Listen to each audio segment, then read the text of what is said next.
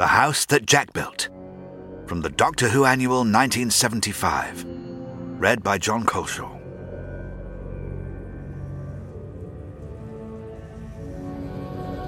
Jo Grant sat watching the tall figure of the Doctor as he tinkered at one of the control panels of the TARDIS console, which she had helped him drag out of the police box a short while before. "Any luck?"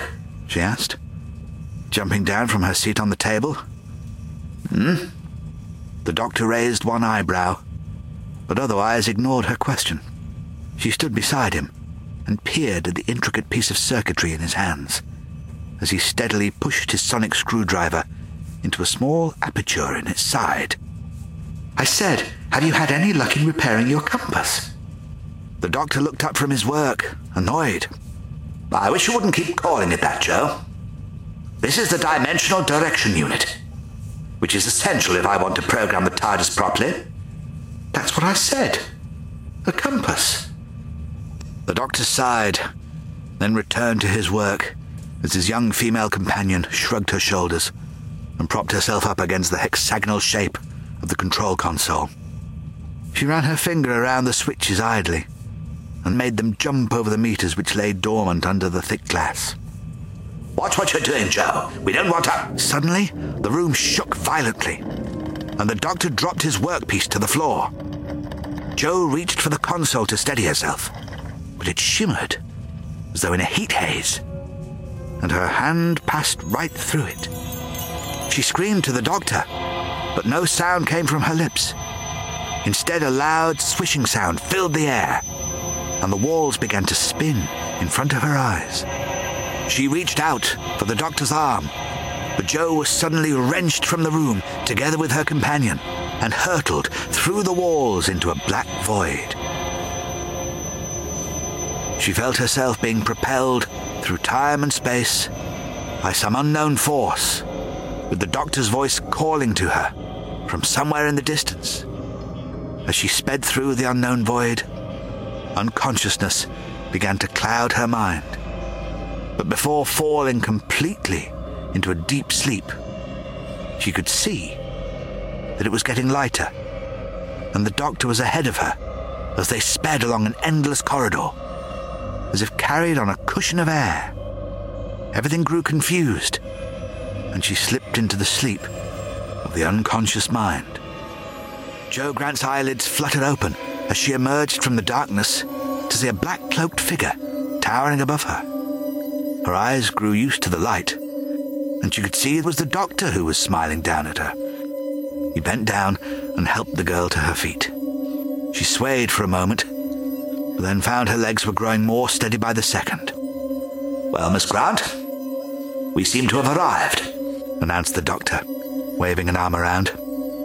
She peered around her to see a brilliant white room, with no decor apart from a heavy oak door set in the furthest wall. "Where are we?" she gasped. "That," announced the Time Lord, "is what I intend to find out.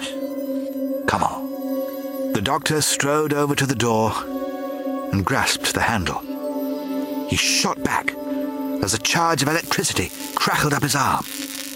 Laughter echoed from an unknown source around the room. "Who is the prettiest one of them?" boomed the voice. Then it erupted into a thunder of laughter as before. As sudden as it came, the sound stopped, leaving the Doctor and Jo speechless. The Doctor was the first to break the silence.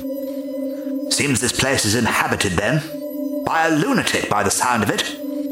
He bent down and examined the menacing handle. "Single-wire electrocution. Very ingenious," remarked the Time Lord.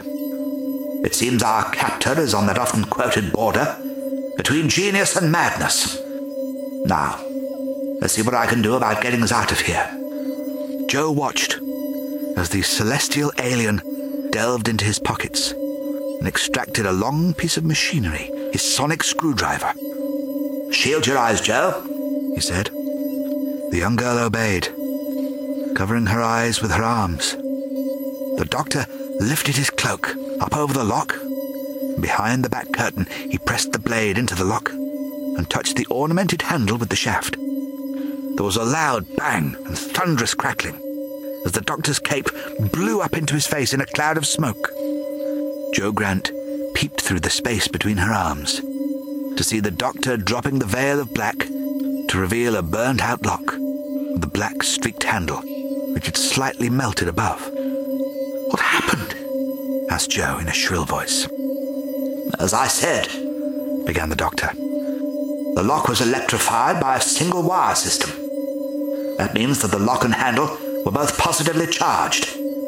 So when I connected the two with my screwdriver, kaboom!" He then turned and pressed the handle down, somewhat gingerly.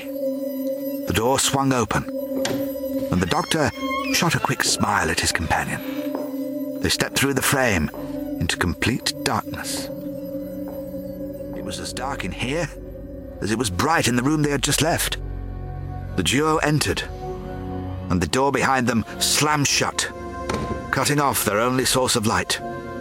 Joe was about to ask the invisible doctor what they were going to do now, when the door began to vibrate. The whine of engines started up, and something could be felt moving in the center of the room. Suddenly, light began to flash throughout the room, and between the brilliant flares, Joe could see a carousel, highly decorated, with a large mirrored ball on the roof, which spun in rhythm with the revolving horses, which in turn spun faster and faster as the engines rose into higher speeds. The horses began to blend together as the spinning made the wooden animals into a pink and white blur of movement. The ball at the top of the chaos spun faster, throwing light from its face to splash against the amazed duo standing below. "This is a madhouse!" hissed the doctor over the engine noise. He looked over to his companion to see her staring at the large mirrored ball, which spun frantically in the air. The lights swept across her face, to pause a moment in her wide eyes, then disappear and be replaced by another brilliant outburst. The hypnotic spinning increased as a voice whispered to her, "Who's the prettiest one of all? Come to me. Come to me." Joe passed and stared at the wall of movement shimmering in front of her. The conscious side of her brain battled to tell her that to go any nearer the carousel would be instant death, but her subconscious triumphed, with the voice as an ally. "Come to me. "Yes, I must come to you," echoed the girl. Her eyes glazed and fixed on the ball spinning in the air, in ever-increasing and decreasing throbs. She took a step forwards and could feel the current of the air created by the mad machine blow her hair out behind her.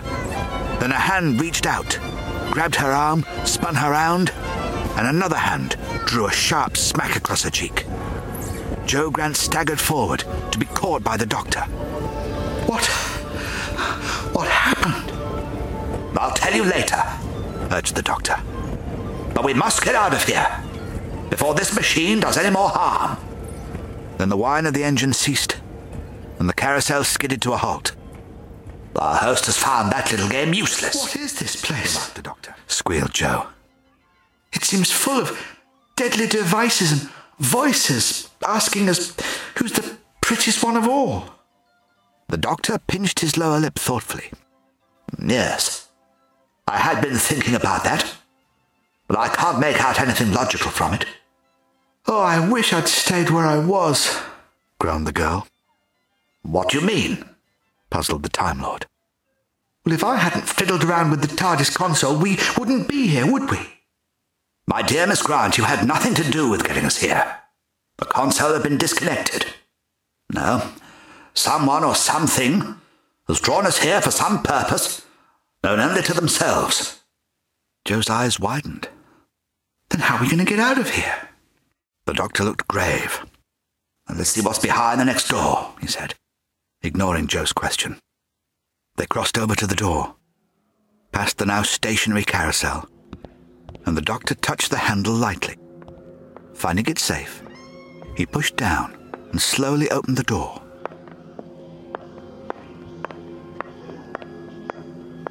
The room beyond was dimly lit, with no furnishings except two full-length mirrors on the far wall, which seemed to glow around the frame with a silver radiance.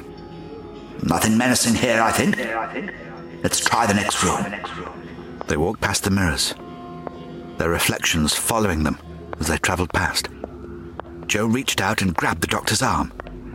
Here, she shouted, and then more quietly, here. The doctor looked puzzled. What is it, Jo? What's wrong? Jo waved a finger in front of herself. Something about this room. Something in here. There's nothing in here except two mirrors. Now, come on. I want to get out of here. Jo shook her head, as if to rid herself of cobwebs which clouded her mind. Then she followed the doctor to the next room. Yet another heavy oak door creaked open, and they stepped into a huge hall with subdued lighting.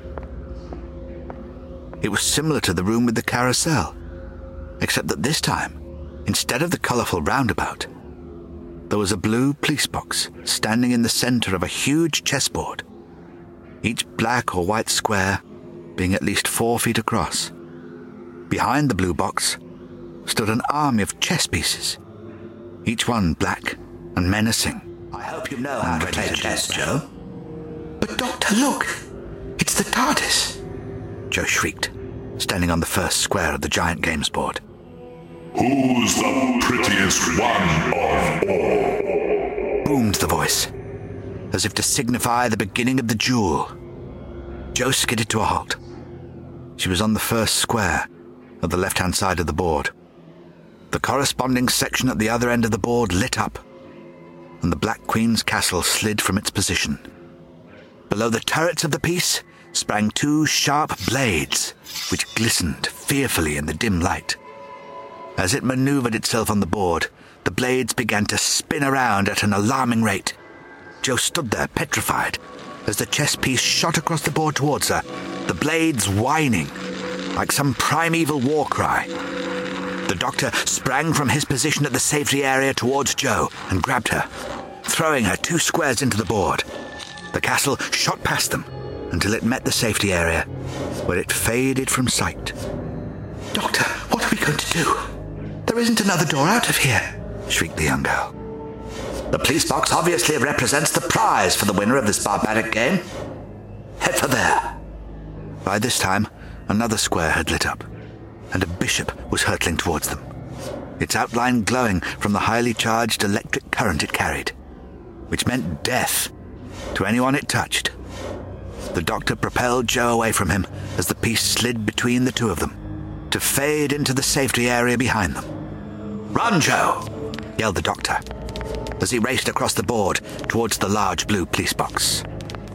As they scurried towards the prize, the sequence of squares lit up at the other side, and the pawns and pieces moved forwards towards their victims. More squares lit up with each step they took towards the box, and slid in an army towards them. Jo, look out! Warned the doctor, as an electrified knight skimmed past her side. It made contact, and the girl screamed as a charge of electricity shot into her side. Dodging another rook, the doctor picked the girl up from the board and dragged her to the police box. The huge king lumbered towards them, its crown a myriad of razor-sharp blades which spun towards them. The doctor hammered his fist onto the doors of the box and dragged his unconscious companion into the darkness of the interior.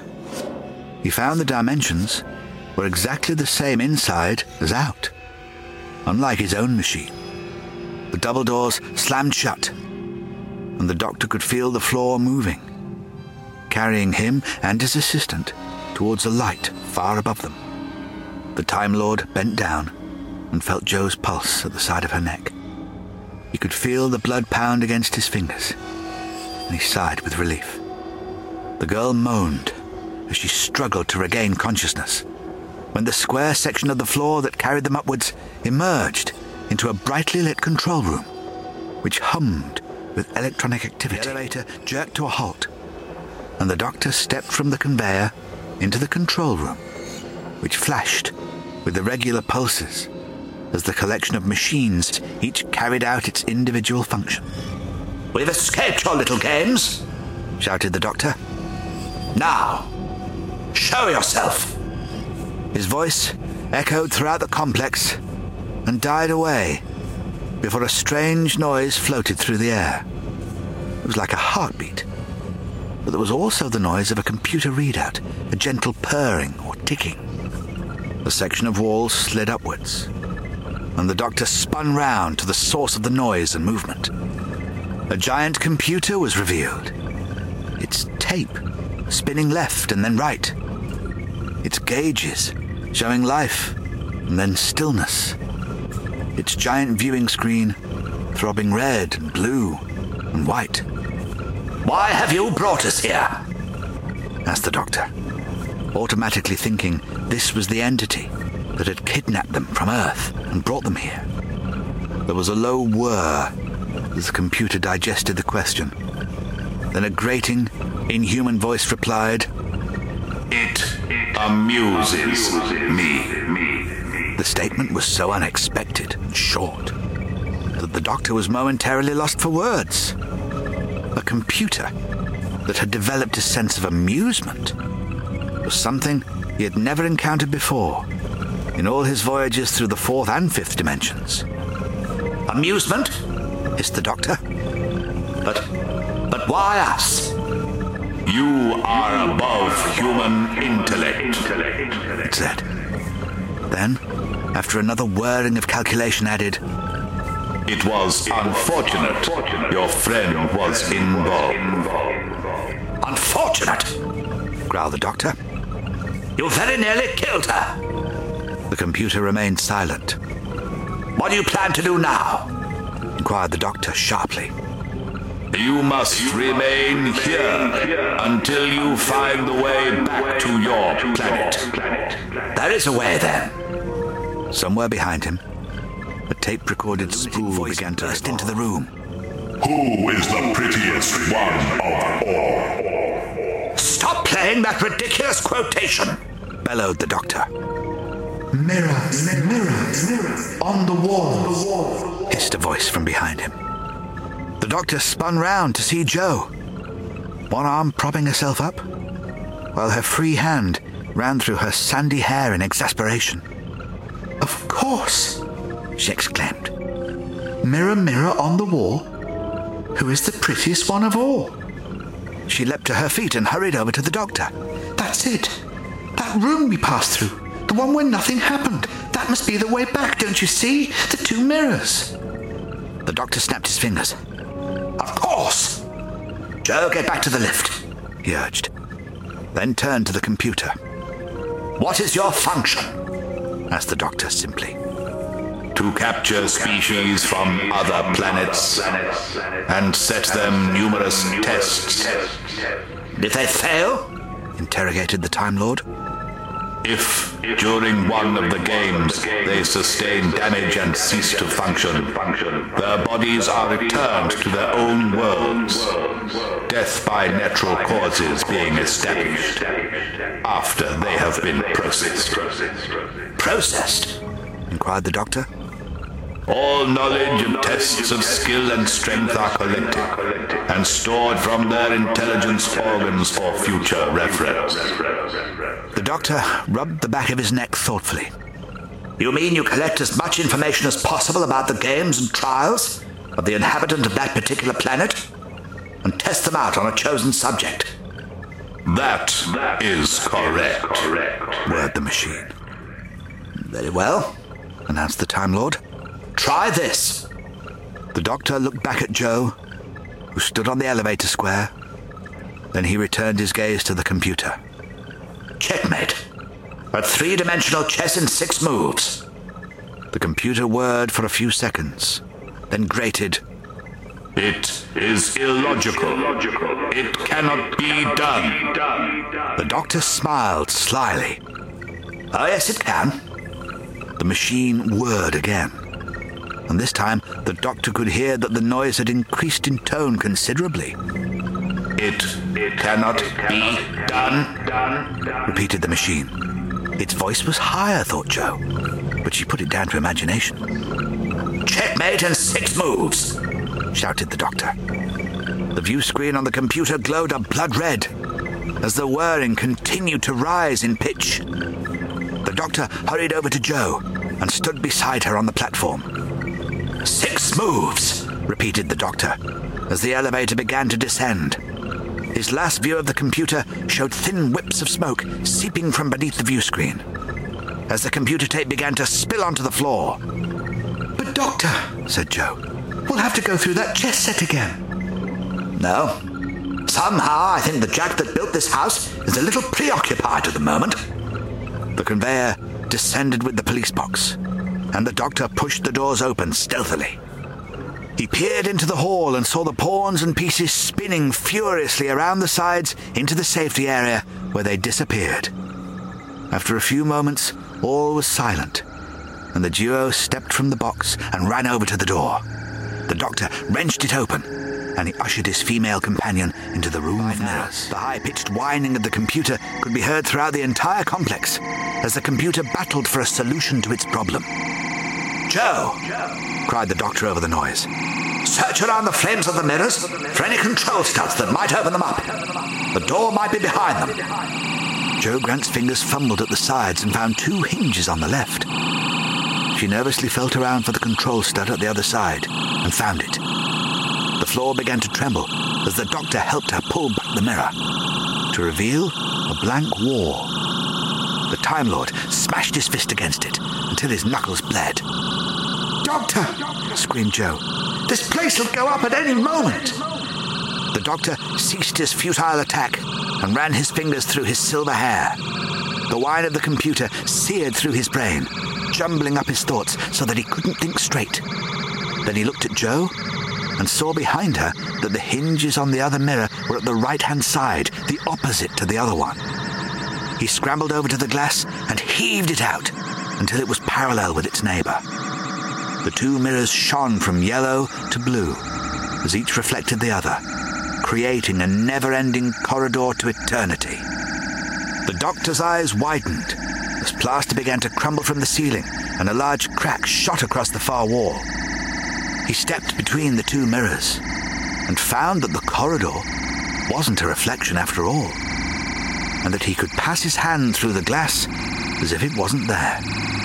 He grabbed Jo by the arm and stepped through the glass as the roof collapsed and a gigantic explosion demolished the 2 mirrors and the remainder of the complex. The doctor and Jo were picked up by some invisible force and hurtled down the vast corridor at incredible speed. Jo then remembered this was how they had been delivered to the House of Tests. This was the corridor she had seen before she had passed out. Her journey seemed to take an eternity. Jo tried to talk to the doctor, but no sounds left her lips. Then, staring down the corridors, she could see a tiny pinpoint of light speeding towards them. Suddenly, they burst through an invisible door in the wall of the doctor's lab and landed with a thud on the floor. The doctor grunted as he picked himself up from the floor and commented that they would never see that place again. Jo stood up and brushed the crumbling plaster from her trousers, the only evidence she had that the adventure had truly taken place. Looking up, puzzled, and balancing her hands on her thighs, she asked, "Doctor, can you checkmate in 6 moves?" The doctor's face burst into a broad grin. "Of course," he remarked, as his tongue slid mischievously in his cheek.